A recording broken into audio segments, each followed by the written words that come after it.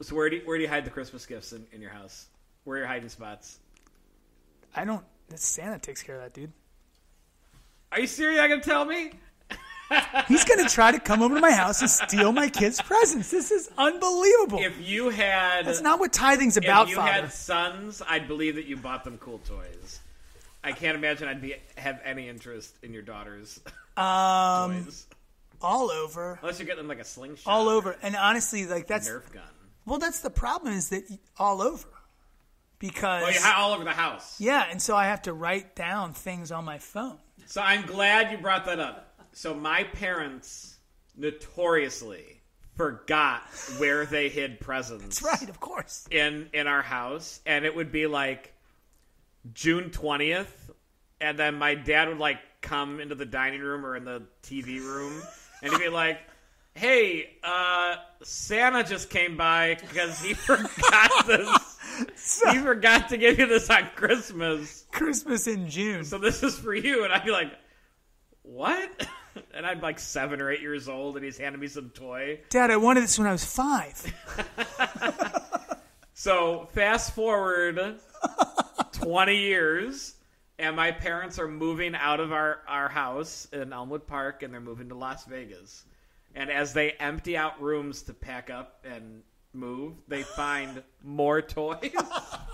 And even like things they bought while I've been an older child, like high school or something, that they're still buying and hiding. Oh my gosh. And they would find it and they'd be like, "Yeah, you must have been like, I don't know, 12 or 13 when we bought this. You still want this?" Like, what was? Thank you, but no. Do you remember? Was there one gift that you remember? There were a couple. They're all related. So I did get into like the porcelain Santa Village, like Christmas yeah, like towns. Department 56. I got into collecting those. That's hilarious. You did as a child. As a child. Wow. Okay. I've always been kind of an old man. It's like you and my dad were fighting over the same items. See, I love your dad. Yeah. So I was collecting those as a child. And my parents would buy the things for me, and then they would generally lose the smaller things, like a little bridge or a little firehouse or something like that. Those are cool. They're very cool. Do you still have some? I do not. What? I made the decision. I wish I could say it was out of piety, but it was not. It was out of practicality. Of when I was ordained, I was like, I'm not going to carry these to every parish I go to. Little did you know you've only been at one. I've only been at one. So I gave them away. But, wow. Okay, well, that's generous. Generous to give them away. But that's my awesome. parents notoriously lost my presents. That is funny. All over the house. So you have to keep a list on your phone. I do. Yep. For my wife's presents. See, cell phones when we were kids didn't have note-taking abilities. It doesn't work to put that list on the fridge. Right, yeah. Defeats the purpose. Whereas the girls, Mariana can definitely read, and both of your girls can read. They're readers. Like, why do you have a list of, like, back closet, under stairs? Underneath my name. Yeah. No, it's, if I didn't do that, like, literally every Christmas when he's like, didn't we get such and such a thing? Like, I think so. Where is it? I don't know.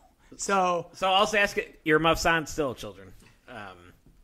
When do you start the gift buying? Way too late. Are you picking stuff up all year? No. Oh, no. Okay. No. I mean, every now and then, maybe.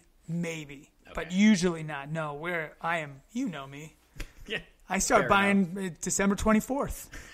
So only one day I have to hide it. It's great. Another year where I got a screwdriver. It's the only thing they had. I don't know. No, not too early. Okay. No. I wish I did better at that, but I don't. Producer Rick, do you have to keep a list as well? Or do you have a good memory? We have one spot. You got one spot. They got a secret spot. Oh, they got the spot. Nice. Closet that no one goes in. Yeah, with a padlock. Well, welcome to Ed Talks, where we hope to inspire saints to build the kingdom of God. Amen. I'm Father Dominic. I'm Paul and Eric. And December 6th, the Feast of St. Nicholas. Hey, I hope you guys were there. It was awesome. The OG Santa Claus. Yeah. What an amazing saint. St. Nicholas was, and a saint who is perennially relevant, right? Like he's always, his message of anonymous giving is always relevant. And we're going to talk about that, but not today. Anonymous giving. Are we going to talk about anonymous giving? I think we're talking about St. Nicholas today. Right, but St. next Nicholas week. and Santa Claus. Right, next week we'll talk about what it means to be a good gift giver. Yes, gift giving. So, St. Nicholas, Paul, Director of Faith Formation, form us in who is St. Nicholas. So he's a bishop Of Smyrna, right? In Turkey, I think. Smyrna? So one of my favorite things is the legend of the Great Council, when the Council of Nicaea. Myrna. Myra. How do you spell it? Myra. Okay, so not Smyrna. I was wrong, but I did have all the right letters. I just added a few. Myra. It's in Because you were generous. You were being a generous disciple. So, and that's in Better to add. Anyway. Asia Minor, which is modern day Turkey. And he was a bishop there. And at the time of his life, during his life, the Arian heresy was raging, and this was a heresy. So obviously, we talk about Christ having one person. He is one person, but he has two natures: a human nature and a divine person, two natures. Yeah. So he has a human nature and a divine nature. And so, but these things are interchanged. They're fused together. They are not separable. And the Arians didn't. Hypostatic union. Wow, there could be some big words. Boom, hypostatic union. So you might be taking Catholic. You might be at Catholic trivia night some night. Oh, there you go. Maybe know these things. Maybe we'll reward our Ed Talk listeners by throwing this into trivia night. There we go. This is your one. You get this one. Okay, hypostatic union. That's your trivia. So come and support the school. So St. Nicholas was a defender of orthodoxy and a defender of the true understanding of Christ's human and divine nature united in this hypostatic union. And he famously, and this is, I want to say this is true because it's a great story. It has to be true. It's a great story. He got in a fight with Bishop Arius. With Arius himself. He threw a punch at the council, popped him in the nose. Talk about defending truth. Boom! And it was pretty bold, too, because you think about it, like... you go I want to go back in time and try to explain our whole, like, current cultural understanding of tolerance to St. Nicholas. He would not. He'd punch me in the nose. Called love. Boom.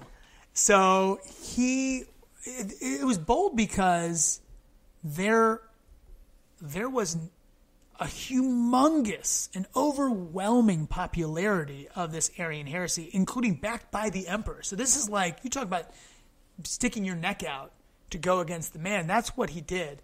What was it? St. Athanasius, right, was also the great defender of orthodoxy, Athanasius Contra Mundum, against the world.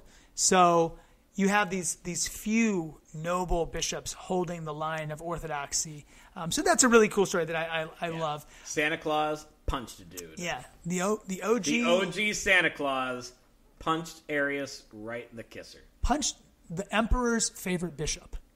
So anyway, so that's a cool story. But the Santa Claus portion of his story is that there was a family a destitute family, and the father had only 3 daughters, and they were impoverished, and at the time couldn't afford the dowry. They couldn't afford a dowry to get married, which was a great shame. And there was really no future for them outside of turning to prostitution. Essentially, Yep. This was where the family found themselves because they had no money, they had no income, they were desperate. They were on the brink of, if they couldn't find husbands, to prostituting these 3 daughters, these 3 sisters. And secretly, St. Nicholas would toss in to their house at night a bag of gold coins that was enough for a dowry for one of them at a time. And he did this anonymously, and he did this secretly, and eventually somebody ratted him out and was like, We know it's the bishop who's doing this.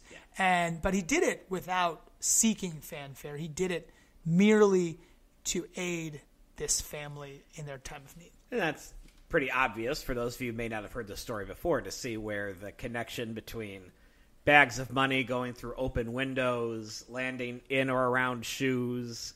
There's the St. Nicholas tradition of leaving your shoes out, and then gifts are left by your shoes or in your shoes. Gold coins. To then the money being dropped down chimneys was also a legend that started in how St. Nicholas got the money, and then Santa Claus, and how you could see how the folklore evolved over time. And so St. Nicholas is the OG Santa Claus. And it's cool. I mean, I think it's great when you understand the kind of Catholic roots to these modern traditions that we have. And I say modern, these are old traditions by now. Santa Claus isn't something new. It's not. Although Santa Claus is, as we conceive of him, he's a relatively new tradition. Sure. I mean, I think that our vision of Santa Claus, I think the red and white, a lot of people say, is Coca-Cola. Oh, really? Yeah, that he was originally like he had green, or different stories. We think of like "'Twas the Night Before Christmas," that great poem, which is an awesome poem. I love that poem. But that all of this happened in the 20th century largely. Right. So it's really not that old. It's less than 100 years old. Kind of the modern American Christmas. Yeah. And so much is shaped by. Did nostalgia. your family, when you were growing up, did you do like the St. Nicholas, leave the shoes out? I don't remember doing that, honestly. I don't think we really? did it. Yeah, I don't think we did it. So I grew up doing it. I think it was I think Italians pretty much adopted it, as well as a lot of Europe. It was mostly an Eastern Europe tradition, though, I think. Because I know a lot of Eastern Europeans that I've met, like St. Nicholas is a big deal. Like, and in a lot of cultures, you get more gifts on St. Nicholas Day than you do on Christmas Day. Most cultures don't. Christmas isn't traditionally a gift-giving day Epiphany for a lot. for Yes. many. Yep. But anyway, when I was growing up, my parents would always remind me to leave my shoes out, and then I'd come downstairs the next morning, and there'd be, generally like, I guess like a movie, like whatever the Disney movie was that year for Christmas was the VHS is sitting in my shoe or my boot or next to it, because VHSs were huge and my feet aren't all that big, but they're big VHS. And so it's generally a smaller gift, and then obviously the chocolate coins to represent the money. And that's what happens at our St. Nicholas. We have St. Nicholas shows up at our St. Nicholas It party did 2 days ago.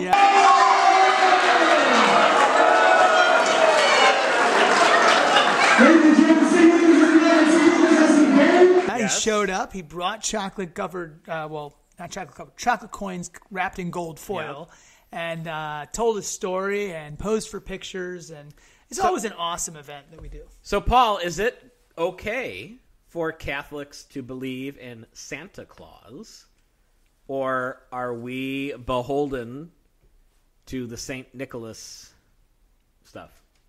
Wow! This is like you're writing a letter to Rome, and I'm here. I'm the CDF, I'm the congregation, the Doctrine of the Faithful. Back when Ratzinger ran the CDF. Yeah, right. I would say, of course, it's okay. Of course, to it's okay. believe and to foster the magic of Christmas. Of course, I think that magic for kids is so important. I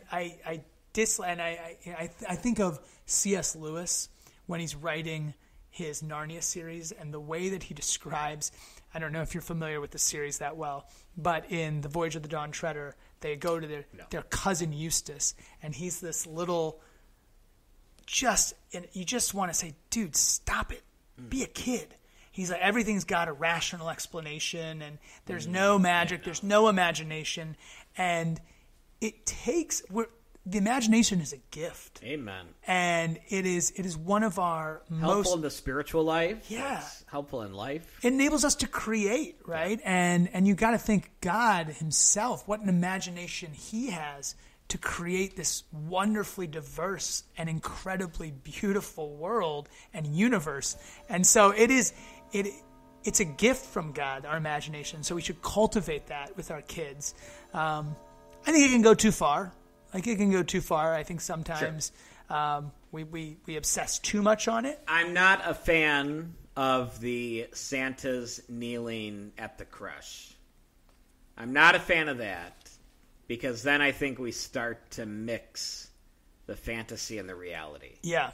So I don't like the potential message that sends that just as Santa is a magical myth, so is the Christ child. Right. You know what I mean? So I don't like the mixing of those two Yeah. things, but I agree with you 100% that kids got to be kids, and there's something, obviously because it comes from an actual saint who gave out of generosity. The whole idea of Santa Claus is extremely Christian. It's beautiful. Yeah. That if you're a virtuous young man or young woman who follows the commandments and you love others as you want to be loved, the golden rule, then you're on a nice list and you're rewarded for living so generously. And if you live don't like do that, me, if you live like me, you get coal. Cool, exactly. As one of your dadisms, choices have consequences. Choices have consequences. That's and it. coal is a consequence. Yeah, no, I think that it's great. Yeah, I think it's that very Christian. I think it's healthy, and I think that like Chesterton, he talks about just the value of magic, the value of drag. Right, the kids need to know that there are dragons because there are bad things that happen. Right, there are scary things and there are bad things that happen, and we need some force that's bigger than them, and we need to know that there's a force that's bigger than them. We need to know that there's some magic that's going to slay this dragon, right? And that's and the same thing with Santa Claus.